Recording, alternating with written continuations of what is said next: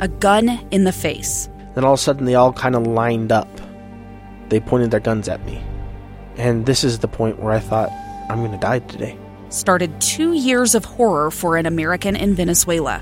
They said, you need to give us your phone and get ready because you're coming with us. I'm Becky Bruce, and I spent a year researching and piecing together Josh and Tammy Holt's story about their ordeal in a notorious prison. That's when everything started to turn bad. We had another pound on the door. Boom, boom, boom. And there was the police once again.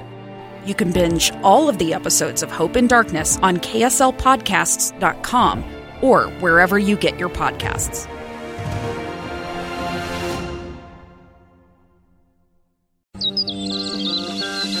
It's time to get outside. This is KSL Outdoors, brought to you by Bear River Lodge. 2 hours of stories and information on hunting, fishing, and high adventure. Our host is Tim Hughes on KSL News Radio. Welcome back. Hour number 2 and the final one for another week of KSL Outdoors Radio. Pleasure to have you with us here in studio. Tim Hughes along with Russ Smith from Skycall. I had almost forgotten, and when we were having our conversation with Jared Johnson last half hour about the Sportsman's Expo, you used to have a booth out there, or did for several years. Well, I've had a booth from time to time. I have found that I got great products, but I don't know. I struggle with that. Didn't translate well to a expo type show. I never sell anything out there. Yeah, but it's good to see everybody and make friends and say hi. We're here, and just remember that we're here. Well, if I remember right, and it's something that I talked with John Kirk about last week that we didn't get a chance because of time with Jared. They have so many outfitters that show up there with booths, and it's an expanded show, by the way, from the last time they did it, which was right after the pandemic, and so they're kind of starting over again. But I would think your opportunities would be rubbing shoulders with some of those outfitters and it'd be good talking up the satellite phones that way. Yeah, we work at that all year round, talking to outfitters. We have so many good programs for outfitters. They can save so much more than what they're paying now. And we snag quite a few every year, so it's working out well. Yeah. Because we were rushing to get that connection with Navadomskis up in Canada, I neglected to ask you how business is going right now. People got a little bit of cabin fever, I think. It's always slow in the winter, but we're doing better than we've ever done this winter. So it's good. It's good. But I mean, are spring and summer bookings starting to come in? Or? It's. I have a booking for September. Oh, geez. For all of my Starlink units going to the same race that we did last year in September. He wants to make sure he's booked in and he has them all. And then we have that product. It's a great product. And if you're going to Lake Powell or you're going up to your cabin and you don't have any, if you want fast Wi-Fi, very fast Wi-Fi in a remote area, Starlink is a great way to go. Now, remind me, is that because it's a fixed satellite? No. Actually, he's got so dang many low Earth orbiting, and they're very low Earth orbiting. In fact, whenever I tell people, those are the ones we can see at night, aren't they? Yeah. Yeah, there's a lot of them. And that's what makes it a good system. You're rarely dropped out. I know there's been a lot of phone calls from people wondering what that big line of lights is in the late night hours, and it's those Starlink satellites all lined up out there. It's neat to see them on the map. You can go pull up a screen to see where they're at, and that's all it is, just constantly going across. We're going to talk more fishing here and bring into the conversation Randy Oplinger, the sport fish coordinator for the Division of Wildlife Resources. Randy, good morning. Nice to have you. Yeah, thank you, Tim. Good morning to you as well. Before we talk about the topic that was at hand here, you've got to be excited about the water potential here for your rivers, your streams, your lakes, your reservoirs. I mean, it's going to be a good year. Yeah, no, definitely. I think we're definitely excited about the snowpack that we've got. The last couple summers, we've had to change a lot of stocking and shuffle regulations around. We've overall just been concerned about our fish populations, but having a good water year means that probably this year we're going to have to worry a little bit less about that. So we're definitely excited, but, regardless, long term, we've been in a kind of drought condition. So I think big picture, the drought still kind of persists. So this year might be an off year. We just need to kind of see where things go long term. Hopefully we get some more wet winters and reverse that drought trend. Well, and the nice thing is the direction that at least some of these storms have been coming, and they've been blasting the Sierra Mountains. I think they were saying they were expecting another 5 feet. And Yosemite National Park was closed because they had 15 feet of snow piled up. There are videos and pictures of people that are having to snowshoe out with a can of gas, an empty can of gasoline to get gas to come back and keep their generators running. It's that kind of craziness. But what that does is it distributes some of that precipitation to the southern part of the state, which has been neglected sorely through this drought era. Yeah, no, definitely. That's one nice thing. I think some of these recent years we've had, drought conditions up north, but it's been really bad down south, and it's nice to see it statewide. And honestly, if you look at some of the snowpack maps across the state, it's nice to see the entire state sitting in a really good position this year. Faith Jolly sent me a note asking if we could connect with you this week to talk about this effort that would let anglers target and remove specific fish. Is this water-related or no? No, this really isn't a water-related thing. So, what Faith sent out is a news release that she put together that I'm assuming will be hitting the press here really soon, kind of talking about some tagged fish efforts that we've got across the state. So what we do with these tagged fish efforts is it really depends on the situation, but in a lot of regards, what we're trying to do is collect data on fish, and we're asking the public to help us out. So we got some cases in the state where we're asking the public if they catch tagged fish to report to us the tags, the tag numbers, the fish they catch, some things like that. There's information on the tag themselves if you catch a tagged fish, telling you where to go, and that webpage will tell you exactly what we're looking for. But it's pretty basic information. What's the tag number? What's the date you fished? What water you caught it on?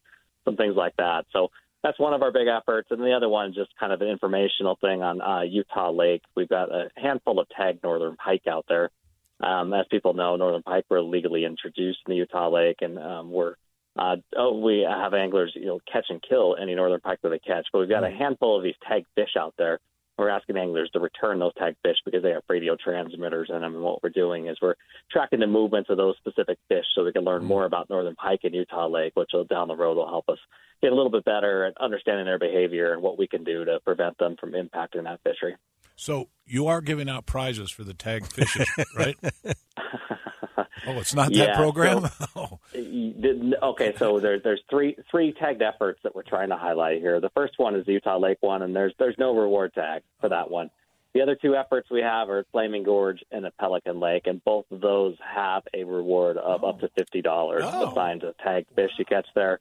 It depends on the fish. The fish are identified, on the tag. So the tag itself will say, this fish has a reward or this fish doesn't have a reward. So if you catch the fish, if it's got that reward or not. But in the case of Flaming Gorge, they're lake trout that we've tagged. What we're trying to do there is a little study where we're trying to get a handle on basically angler catch rates of smaller lake trout in the lake. It's going to help us gauge maybe some fishing regulations down the road and see if we need to do a regulation change, and also let us know just better on how that fishery is performing. So in that case, we're asking anglers to report that tag information to us because it, again, gives us a better idea of just the lake trout population and just how many lake trout are being removed from that lake. The other place where we got a reward tag effort going on is Pelican Lake. In that case, we put some tags in the carp. And once again, those carp, you're going to identify if you catch one, if it's got a reward assigned to it or not. But we're asking anglers, regardless if there's a reward or no reward, to get on the webpage. It's listed on the tag, report the tag information. And what we're doing in that case is it gives us an idea of just carp numbers and what that population looks like. We're concerned about numbers in that lake, and we're trying to gauge basically, what we need to do to make that lake better, prevent the carp from getting back where they were a handful of years ago where they're overrunning the lake. So that's kind of what we're doing there. All right, so the small lake trout of Flaming Gorge comes with a $50 prize if you catch one that's got a tag. That's better than a punch in the nose. Certainly is. Falls a little short of the new Tesla I was hoping for, but we'll take the $50. But the other thing is there's just feeling good that you're helping out with the research for the Division of Wildlife Resources. My question is, and maybe you can tell me if it's different between all three of these projects or if it's the same, how would we know that we actually have one that's tagged? Yeah, so if you have a tag, it's an external tag. So what you'll see is hanging from its dorsal fin, so that's that fin kind of in the backside of the fish, about a 2-inch long piece of plastic that's brightly colored. It's got words on it. So if you catch a fish, if you see that hanging off the back, that tells you it's a tagged fish. All right. And this is going to continue throughout the rest of the year, or what's the timeline here?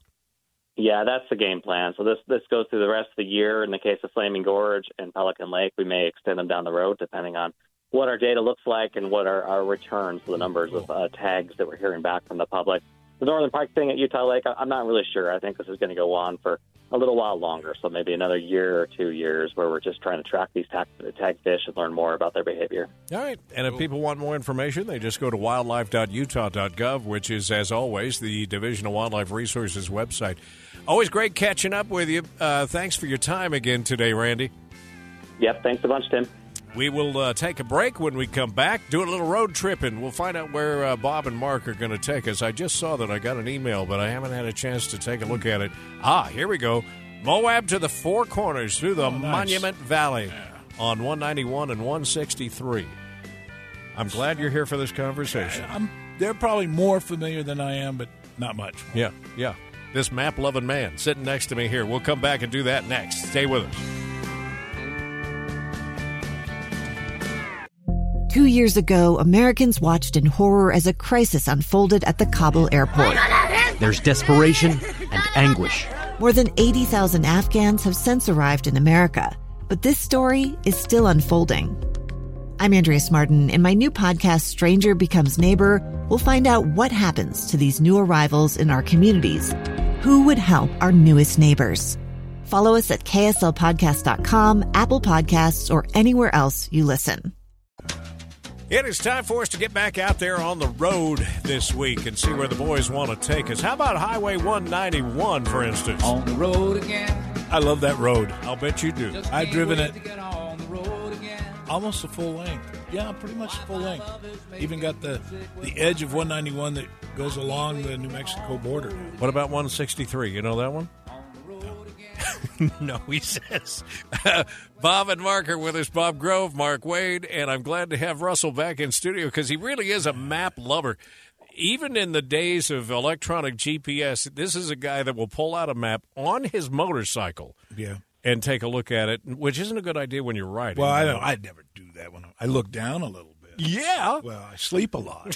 Speaking of encounters with wildlife. As long as you're on that topic, I'm going back to paper maps. In the motorhome. Really? I got all the electronics, and I love the electronics, and I sell that electronic stuff. But sometimes you got to have a map to get an overall picture of what you're doing. Yeah. The fastest way is not always the best way. True. Bob, we're talking about the Four Corners area down there, right? Yeah, we're talking about, today we're talking about from I-70 down to Four Corners. You know, Russ, I'm sure you're familiar with 163. You just don't know it.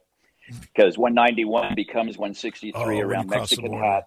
No, actually, about the turnoff to 261 that goes to Goosenecks. Yeah. You know, Moki Dugway, then it becomes 163 on down from there. So you wanted to start where, Moab, and head that way?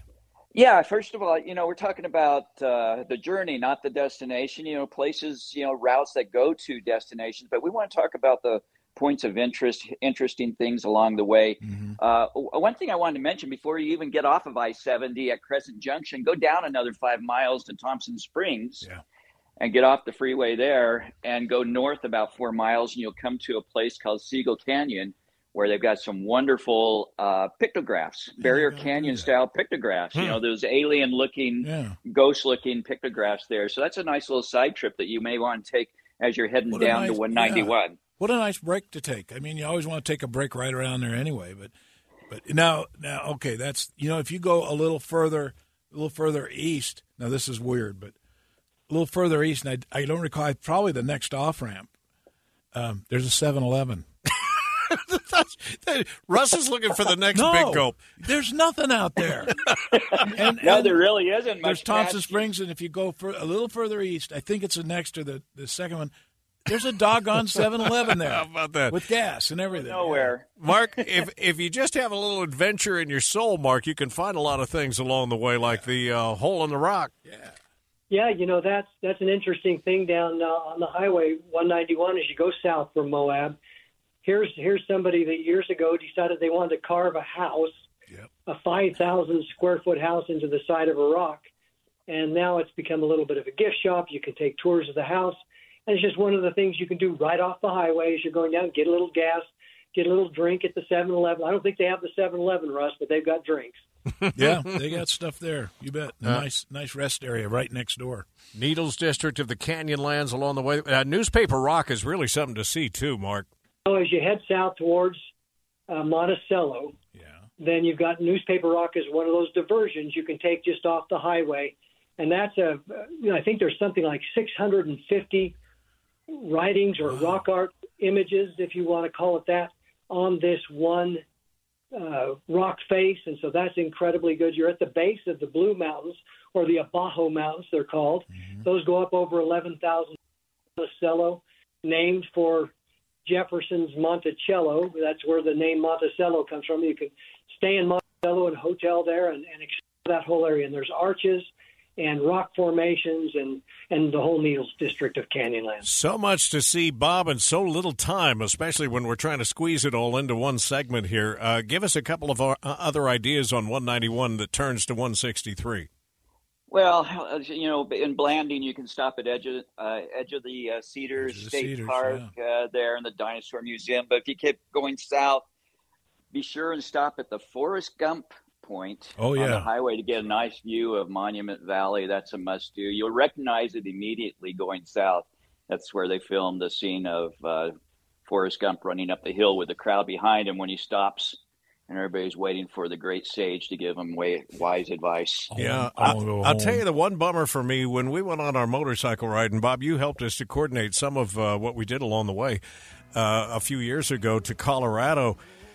Monument Valley was closed because of the pandemic, so we didn't get a chance to actually turn in there and see anything. But that's on the road. Yeah. Forrest Gump Point. They didn't move the mountains or anything. I got it, but we wanted to go down in, Yeah.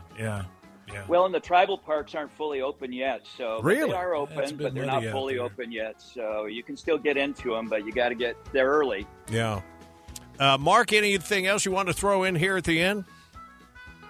Well, just quickly, if you stop in the town of Bluff, that's the place where the Hole in the Rock expedition that took place in 1880. Oh, that's where it ended up, is in Bluff.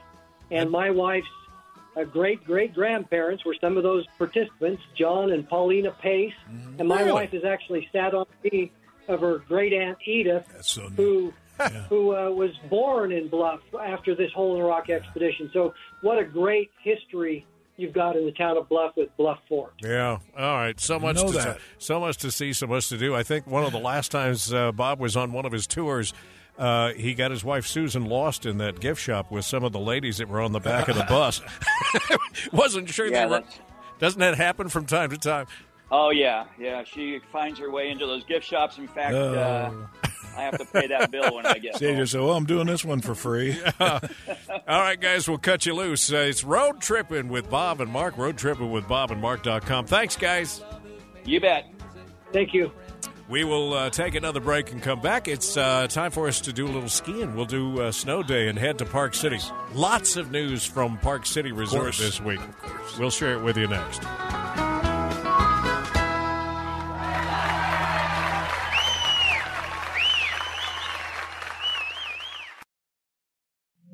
Two years ago, Americans watched in horror as a crisis unfolded at the Kabul airport. She was tear-gassed and beaten.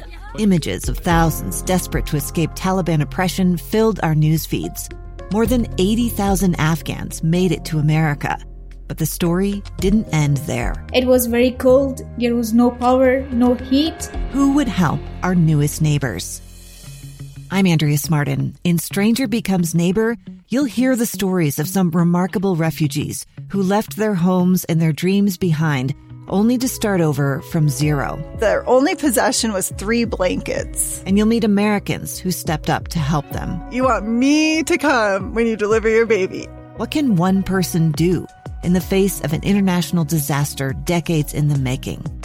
That's Stranger Becomes Neighbor. Find us at kslpodcast.com. Follow us on Apple Podcasts or anywhere else you listen.